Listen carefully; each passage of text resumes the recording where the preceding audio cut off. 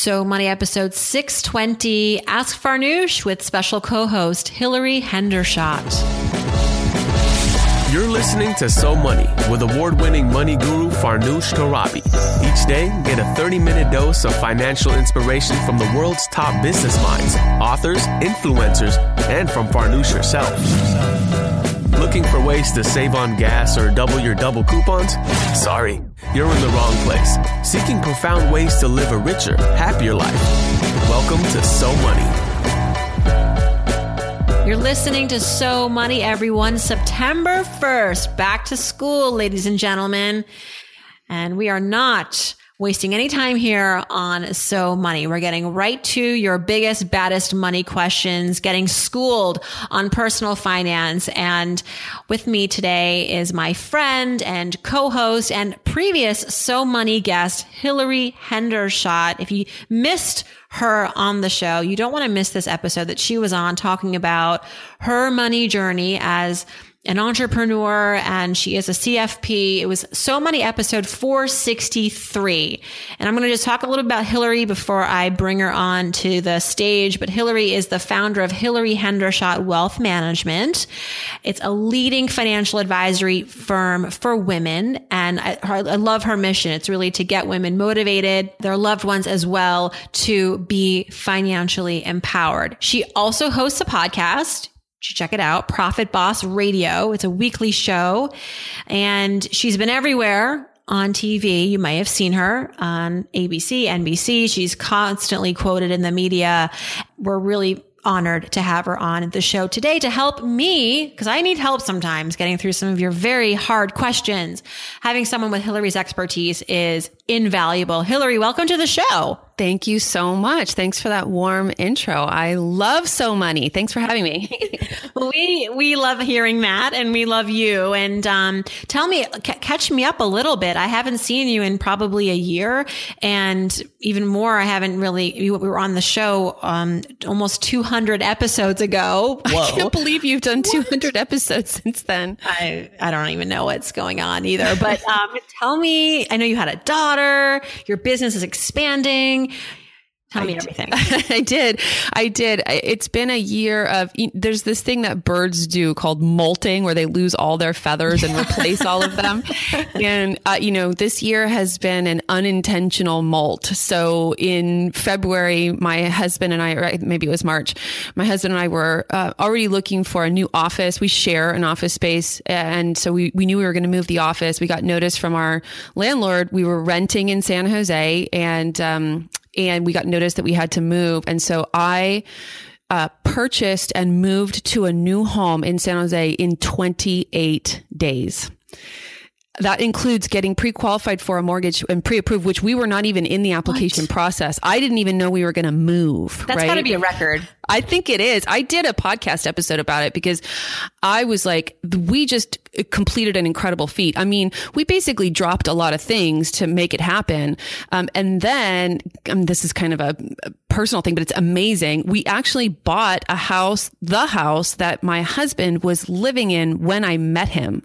He was renting this house, and it had this dreamy pool deck. And we would always talk about the pool deck. We would compare all pool decks it was like the pool deck. And we got it. It actually went on the market the day we got notice that we had to move out of our rental. And so it was like, we call it Miracle House. I was going to say, do you believe in miracles? Because it's almost a little too perfect how things worked out. It was pretty crazy. So I did so my daughter was born in 2016, and then we moved our office and our home in 2017. I've hired an associate advisor on my team. So I have 2 full-time employees now, and we are building out systems to be able to work with a whole brand new set of client, the folks who are listening to my podcast. And so I'm building, creating, putting things in place. It's from a intellectual perspective, your mind is full of so many things that it's a crazy time. It's hard to relax. Yeah, I can only imagine. And, burnout is probably something that you're acutely aware of. You know what? What do you do to chill out? So here's the revolutionary thing that I finally discovered this year. I was like, man, I never get to relax. Well, it's because I would always fill the calendar. So I started scheduling relaxing. So there are days. Oprah does that Sunday, although now she does Super Soul Sunday. But I think actually on Sundays, she's like staying in bed. And she said that she has intentional me time that she schedules. Put yourself first. Yeah. I mean, it has to be. My workouts have to be on the calendar. I have literally blocks of time on the calendar that say do nothing. And I'm never doing nothing, by the way. that. I'm usually watching Netflix, but yeah. And otherwise it doesn't that's happen. doing nothing. Your mind. Yeah. It's mindless stuff. Well, I'm not meditating, put it that way. Yeah. Although who can meditate really? I mean, special people, very not me. special people. I give props to people who can meditate. I can't. Yoga people. Yeah. I can't do yoga either. Hillary, we have a lot of amazing questions from our listeners. And I'm sure given that, in the work that you do, none of this is going to surprise you, these questions, but maybe they will. Maybe we will surprise you. Let me pull up our questions. Here we have questions about relationships and debt and everything in between. Our first question comes from Scott. And I'll have you read the question because I think that's always fun. Give our co-hosts a little bit of a job on the show. Question? Yeah, sorry. Right. I'm putting you to work. Sorry. So Scott it's kind of a confusing question. So he's actually writing on behalf of his son. Sounds like he and his son have this agreement. His son is a recent college grad, and his goal is to buy a home that he can live in for 5 to 7 years and then resell in order to build his dream home. He currently lives at home and plans to for another 6 to 8 months to build up his savings before moving out. He feels like renting would be a waste, and Scott tends to agree. Can we convince them otherwise? Side note, both Scott and his son are enthusiastic Mint users. Oh. And it does say Scott's earning $60K a year. He's saved $15K so far, and he should be able to buy a home for $120,000 to $150,000 because they live in Indiana. Yeah, not New York. That would be a parking spot in New York. So it sounds like Scott, who is the dad, is trying to dissuade his son from moving out and buying a house. Yeah, I think moving out and renting, and first of all, my first reaction to this was the whole idea that he's going to live for 5 to 7 years and then resell it to build his dream home. I thought, well, that is a really specific plan. Mm-hmm. I never had that plan. I think that, certainly in your 20s, you're not buying your forever home. Seldom people do. Not unless you're Justin Bieber. Right. And at that point, you probably don't have just one home. I think it's a swell plan. Here's the thing, right, Hillary? Let's say that he pursues this savings journey with the intention of buying this home, and then his mind changes. What's the worst that's going to happen? He's got a lot of money in the bank. Right.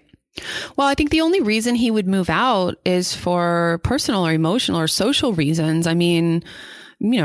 Kind of the thing that's on most 20-year-olds, 21-year-olds' minds is maybe partying with their friends and dating, and that living at home makes that kind of hard.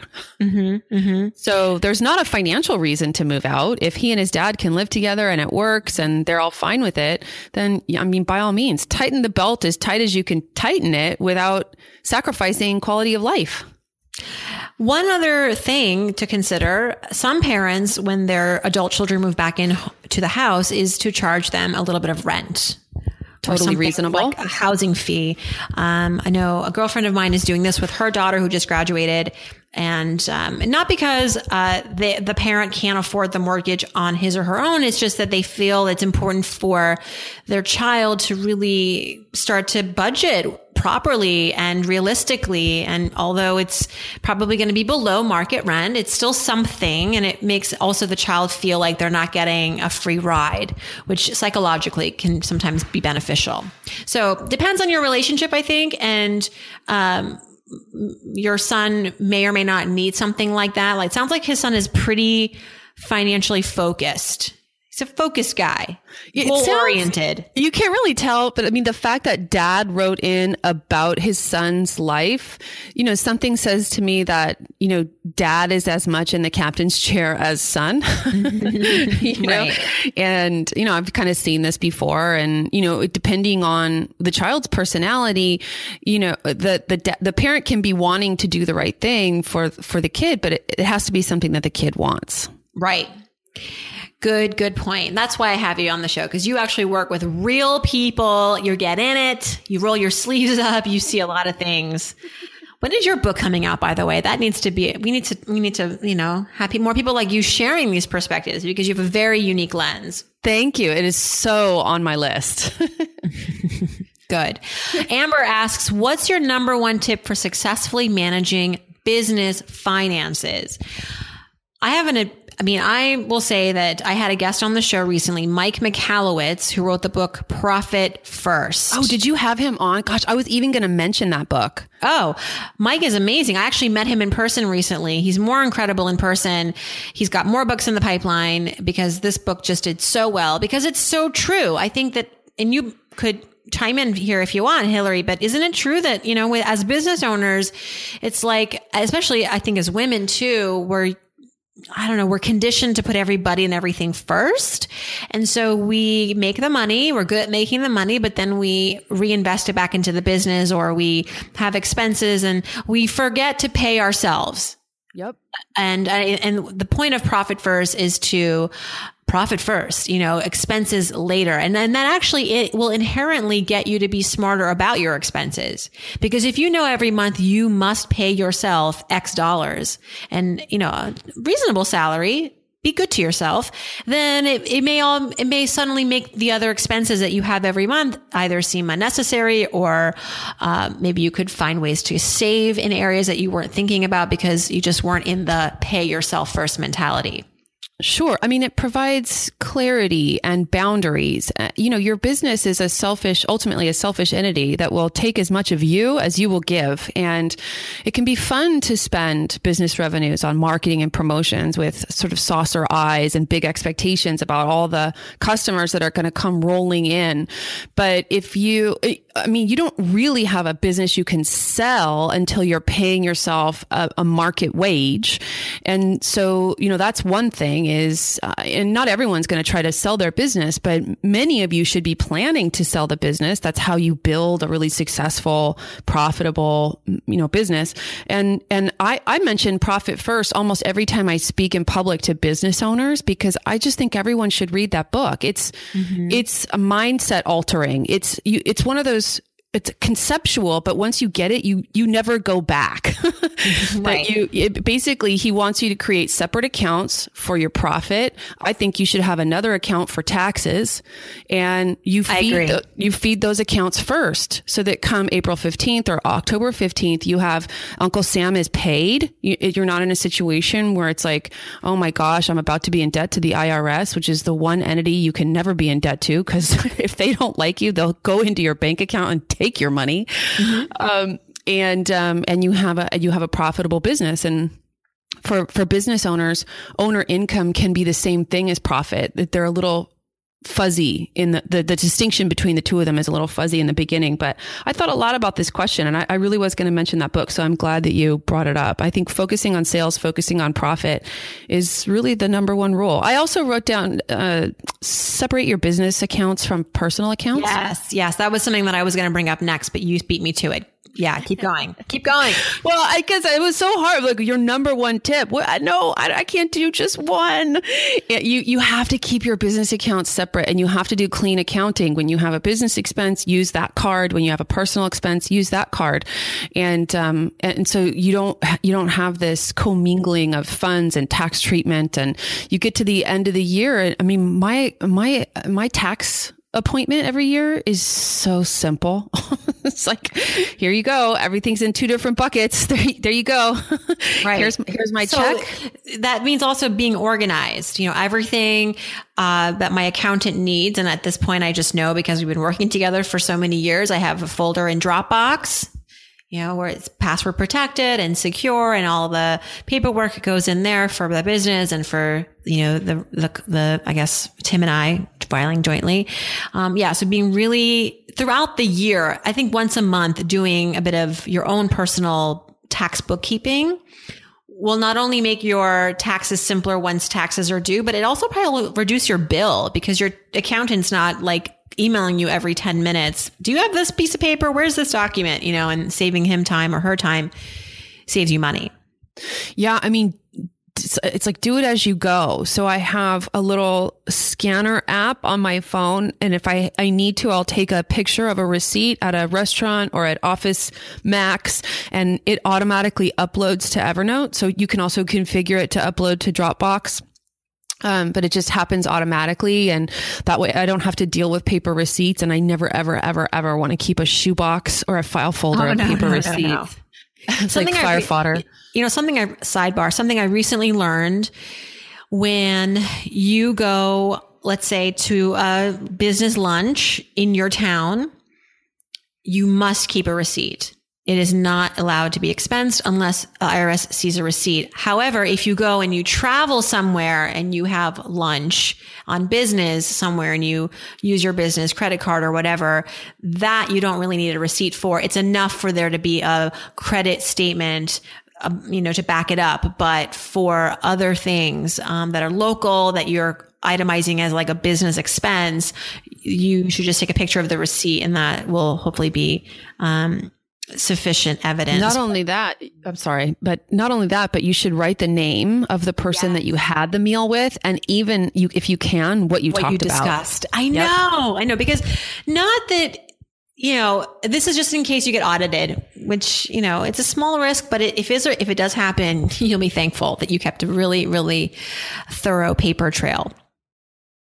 All right. We have a question here about money and marriage. One of my favorite topics.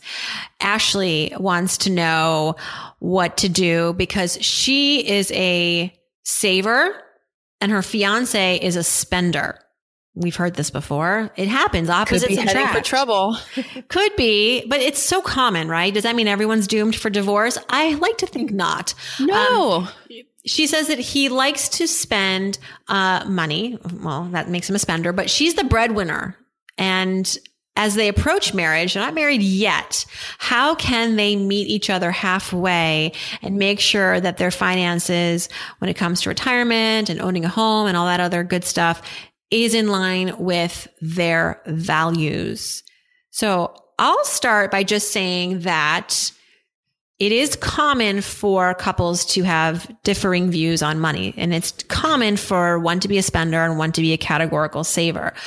That in the beginning can be sometimes exhilarating and interesting for each person because, like, as I've learned, savers like to live vicariously through spenders, and spenders find security in being with savers. But if you don't establish common ground and align your goals and your values, trouble ensues and arguments ensue. So I think the first thing you want to do is, rather than, kind of attack each other for your differences and point fingers, is to find where you are aligned. What are your common goals? What do you want to do in the next 12 months, 1 to 3 years, 10 years, together? What do you want to build? What do you want to financially work towards? And that can be your roadmap. And I think that once you establish that and you both have a mutual respect for these things and a mutual commitment to these things, then I would like to think, and correct me if I'm wrong, that sometimes our bad behaviors correct themselves, right? Because you're conscious now of what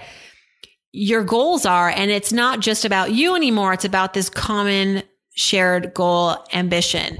And it almost would feel icky, right? If you're like out there spending on a tear when really that the goal is to save, let's say, $10,000 by the end of the year to be able to afford a down payment on a home.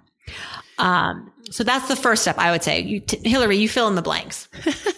I have seen it all when it comes to spending and saving habits. And you might be surprised, but I definitely have met over savers.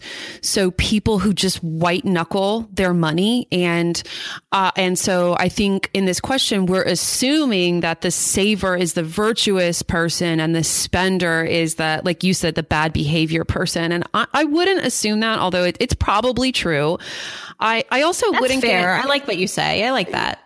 I mean, there's like what we say about money, like there's the conversation about money, and then there's the actual results. And I think you hit the nail on the head with the goals conversation.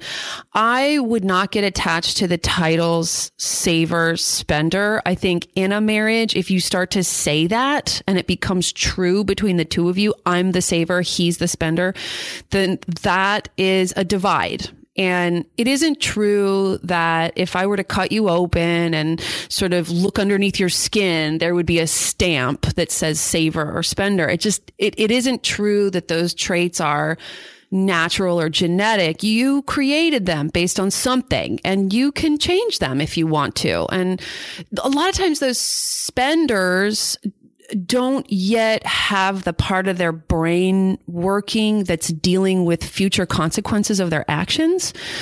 And so that could be hard to deal with in a marriage. But I think you're spot on when you say that if you can get two people aligned around a goal, it's clear, it's black and white. What's it going to take to get to $10,000 in that savings account this year? Well, it's about $480 a month. Okay. We have to save that or we're not going to make it. So, and then I guess the person should be free to spend if he wants to spend above and beyond that savings target. Right. Having your own account, I think, is paramount, right? Because I don't know. I just feel like there are some couples that can make it work with just one shared account, but more often than not, that creates struggle. And even over little stupid things like wanting to go get your hair blown out and it's $40 and it's like, I have to now like talk about this. Really? And I work hard for my money. When you have your own account separate from the joint account and you equally know, you each have like sort of an equal percentage that's going into that account. You can do whatever. It's a fun account. Do whatever you want with it. And it creates autonomy, maintains autonomy. So many of us are getting married later in life. We're coming to marriage with our own all kinds of habits already installed. Right. I think it just makes it a little simpler, a lot simpler. And so I think that is something to also consider as you get married, to have 3 buckets: mine, yours, and ours, Ashley. And I want to also bring up, this is actually a great segue to talk about some new data that's come out that really, I think, backs up a lot of what we've been talking about. So everyone knows I'm a brand ambassador with Chase Slate. And Chase Slate did a new credit outlook survey for 2017. And they found that they covered a lot of territory, but specifically to money and relationships, they found that only 1% of women, Hillary, are willing to discuss finances on a first date. Men are more open to discussing them at 15%. Do you find this to be true in your line of work? Do you think this rings true? Oh, well, gosh, I probably have a really unique view. I mean, if people call me, the first thing I ask them about is their money. I don't know that I've never talked about money on a first date, although I do remember in one relationship talking about money. A person flat out asked me how much money I made, I think on the 3rd date. And I was kind of surprised, but also refreshed. But that data doesn't totally shock me. Although so they're saying the man is willing to share how much he makes or how much he has in savings. I think it was just a broad sort of, discuss finances, and so that could be your salary, but it could also be your credit score. It could be financial, like news. I think just money can be really taboo, whether you're talking about your own money or just generally how much things cost can make people feel uncomfortable. Sure. The survey I bet people are more willing to talk about assets than they are about debt, right? Talk about the positives versus the negatives. But mentioning debt, they found that when people are dating, debt is a big deal breaker. High credit card debt specifically is a deal breaker, where over a third of Americans say that credit card debt is a reason to think less of a significant other. I wonder how much that leads to, white lies. Oh, financial, what is it called? Financial infidelity. Right. Well, yeah, I mean, I think that, net worth equals self-worth sometimes. And if your net worth is negative, not only are you feeling perhaps less than, but you can project that onto others, when you find out somebody is, in debt. I think that, like you talked about earlier, just because you're a quote unquote spender doesn't mean that that you're a bad person or that you make consistently bad choices. Right. Right. These labels sometimes can get us pigeonholed for the wrong reasons. I remember having a negative net worth. It was hard. It was tough to feel like, I'm kind of a failure in this world, but it's not true. It's just bad planning, and sort of you're heading your net worth in the opposite direction that you want to. And, I just wonder if I was on a date and I lied to someone about my debt, and then maybe it would turn out to be a good thing. Like I would really work hard to get the debt paid off before I had to come clean. You know what? I see it both ways, though. I see people shying from talking about their financial blunders and their debt in the early stages of a relationship. Similarly, I find with women too, if we are really successful and we make a lot of money or we're very successful at work, that can also be a pain point to bring up because we don't know how that's going to be interpreted, right? Am I going to be a threat? Am I going to be seen as too ambitious and therefore couldn't possibly have the time or the focus for a relationship? So it's like lose-lose sometimes. Well, that certainly is your area of expertise. I can say from my perspective, I work with lots of millionaire and multimillionaire divorcees and widows. And when they go to date, they find that it's a requirement that the person that they are dating have his own financial success, because there's just such a mismatch in terms of perceived power, resources.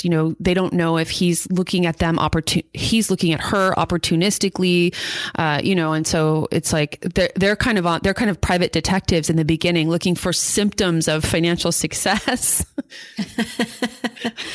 Wow. Financial sleuths. Yes. I mean, I think this all just tells us that money is very mental, right? It's very much emotional and psychological, and it's not just clear cut black and white. We come to the table with, it's so emotional.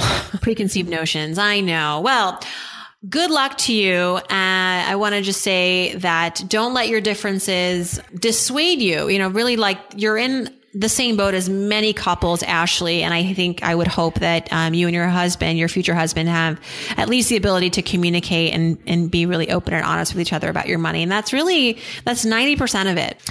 All right. We have a question here from Nitu. You want to take this one away, Hillary? Absolutely. Nitu is a 35-year-old female, and she's super confused about how to get into investing in stocks. She says, how do I make some of money work for me? What's a good place to start, and what do I start with?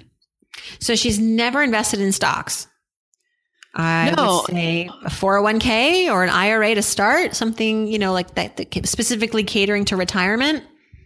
Oh, it's funny. It's funny that your answer would be about what account type. I thought she meant what stocks to pick. Oh, well, we don't pick stocks on this show. And so I will just say that, like, I think that there are other podcasts out there that could give you better advice as far as like the types of stocks to pick. Although if you want to take the reins on that one, Hillary, that's not my expertise, but it could be yours. So tell us. I'll tell you like the sort of approach, and maybe you could give us if you have any recommendations, in terms of how to approach stocks. I can give some broad strokes. Okay. So as a financial advisor, I have to be fairly careful what I say publicly, but I'm confident that I can say to you from a strategy perspective, there are really two ways to invest in stocks. First of all, I don't think that you should reinvent the wheel. For most people, unless you're doing it professionally full-time, choose mutual funds or ETFs where someone else is actually packaging stocks together for you. So you're automatically diversified. And then, there are really evidence-based ways to invest. And you've probably heard of index funds or passive investing. This is really the methodology that the company Vanguard was born on. John Bogle really went to market with this idea of not trying to beat the market. He was laughed off Wall Street in the beginning, and now his ideas and his methodology is really being bought into by investment professionals and investors everywhere. I myself, as a company that specializes in working with women, have an account solution headed to, we'll be live with it within 8 weeks after the airing of this episode, where we can work with investors who have 25,000 or more to invest. And, you really can get a professional to do that for you. So, I can't mention specific providers, but I will say there are evidence-based ways. This kind of the intellectuals in the industry are really agreeing that this indexing methodology is best. And then so there are people who will kind of do it for you. You can delegate it or outsource it, and I'll be offering it very soon. Right. I agree 100% with that advice. And as far as like how to get into these sorts of vehicles, you can work with a financial advisor. You can also go online and just, directly buy them on the market. You can go to Vanguard, but you can also go to a platform like Wealthfront or Betterment, Ellevest. There's a number of ways to get into those kinds of investments. Just keep in mind that, wherever you go, there are varied fees, and you want to do the math a little bit to figure out, where does it make the most sense to park your money based on the sort of service fees and the fee that has nothing to do with the investments themselves, but rather the service that's providing them. There's always some sort of cost associated. So do your homework and do sort of as much as you can an apples to apples comparison. But yeah, indexing, exchange traded funds. Warren Buffett loves index funds. So last I checked, he's pretty rich. Warren Buffett is on the record saying most investors should choose indexing. Warren Buffett himself doesn't do that inside Berkshire Hathaway, but he's definitely on record saying folks like you and me really should, if we're not going to do it full time, we should really just leave it to the professionals. Yes. Okay. We have one last question here from Frank, and I'll read it off quickly. He has a Roth IRA in his name, Hillary. It's got an average return of 7%, which is pretty good, right? It is. He's planning on leaving it to his wife. She's 15 years younger than he is. He's 69. She's 54. Frank says he doesn't need the money, but his wife will need it in the future. Well, probably because she's going to live longer as well. And she wants to pay off all of their mortgages. Now, Frank has a home HELOC that has variable interest rate. He read that there is a plan to raise the rate over the next 2 years. Should he use some of his Roth money to pay off the HELOC, or free up the payment and reinvest it in his wife's brokerage account? So this seems like, does it come down to just the math? What do you think? Well, it's complex because, you have the future transfer of assets from him, who's obviously more financially sophisticated, to her. I'm not saying obviously, he's the one asking the question. Like, I guess it's possible she could be an expert. I just would think then the question would come from her. But so I describe this in 2 phases. That paying off your mortgage is one level of being financially conservative. So we all have to be conservative in our financial lives. That just means spending less than you make. And a lot of people think that paying off their mortgage is a great thing. In my opinion, one level of sophistication up from that is using what we call arbitrage. And what that means is borrowing other people's money to make money at a higher rate. And at this point, 1.75% is much lower than the expected return. That's why he told you the average return inside his Roth IRA is 7%. And now his question is, well, but our interest rate's going to go up. So there's a whole nother level of complexity, because this home equity line could increase its interest rate. And so arbitrage may become less possible. Arbitrage is simply taking an asset from one place where it's worth something and moving it to another place where it's worth more. That's all arbitrage is. And so I do think he's right that interest rates will go up. We don't know how quickly though. I mean, his statement that they'll go up over the next 2 years by at least 1.75% over the next 2 years. Like the Federal Reserve doesn't publish that information. They don't make that information public. I would. So it's speculation. Yeah. It really is speculation. I would go to his bank. A lot of times the banks will lock home equity lines. So what they'll do is they'll make it a fully amortized loan instead of an interest only loan, which most home equity lines are interest only.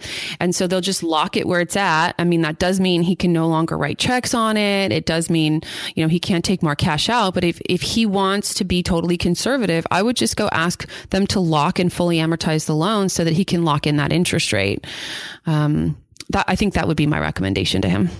Yeah. And then he can plan better because he doesn't have to sort of follow this moving target called interest rates. And then, at least have more peace at night and be able to, I think, yeah, that's a great idea. I didn't know you could actually ask your bank to do that, which really the big tip here is when you need something, ask for it. Just because you're not getting a letter in the mail that's like, hi, we're bank of whatever, and we could lock your HELOC. We could amortize your HELOC. Just because they're not pronouncing it doesn't mean that they may not be able to help you out with that. So always ask for what you need, and they may not even have a program for it, but they'll work with you. And, you can't lose by asking. Yeah. I mean, for some people, the idea of paying off a mortgage, I just took a $1 million mortgage. The idea of paying that off is kind of like pie in the sky. But for some people, they're really throwing money at the mortgage. And the only problem once you pay off the mortgage is that you've got all this money. And in Silicon Valley, where I live, you're talking about $1 million, $1.5 million in a house that you can't spend, touch, or access. And that's a lot of money. Right. So there's value in having that home equity line, and even more value in in a lot of cases of just not paying it off. Just save the difference and you actually end up with a higher net worth over time. Yeah, that's very refreshing. And I think that there is something to be said about being nervous or anxious about having a mortgage. And so much of managing your money in your best capacity and way is doing it so that you don't have stress, right? And if that's going to alleviate your stress, then there's some value to that. But it's not, don't do it because you think you're necessarily making the smarter kind of accounting decision. Right? Agreed. Yes, agreed. All right, Hillary, thank you so much. Again, check out episode 463 where you can learn a lot more about Miss Hendershot and her finances and quite the journey you've been on, just as a little tease. But thank you so much for coming on the show and giving us so many great strategies and insights. Your show is, again, Profit Boss Radio. Where else can we find you? You can find me on the web at hillaryhendershot.com. Hillary has one L. Hendershot has two T's. It is phonetic. And if you go there, there's a cool free giveaway that talks about that helps you figure out what your money mindset is and what impact that might be having on your finances. I'm going to go take that quiz. Thank you again. And we hope you have a great weekend, Hillary, and everyone. Hope your weekend is so money.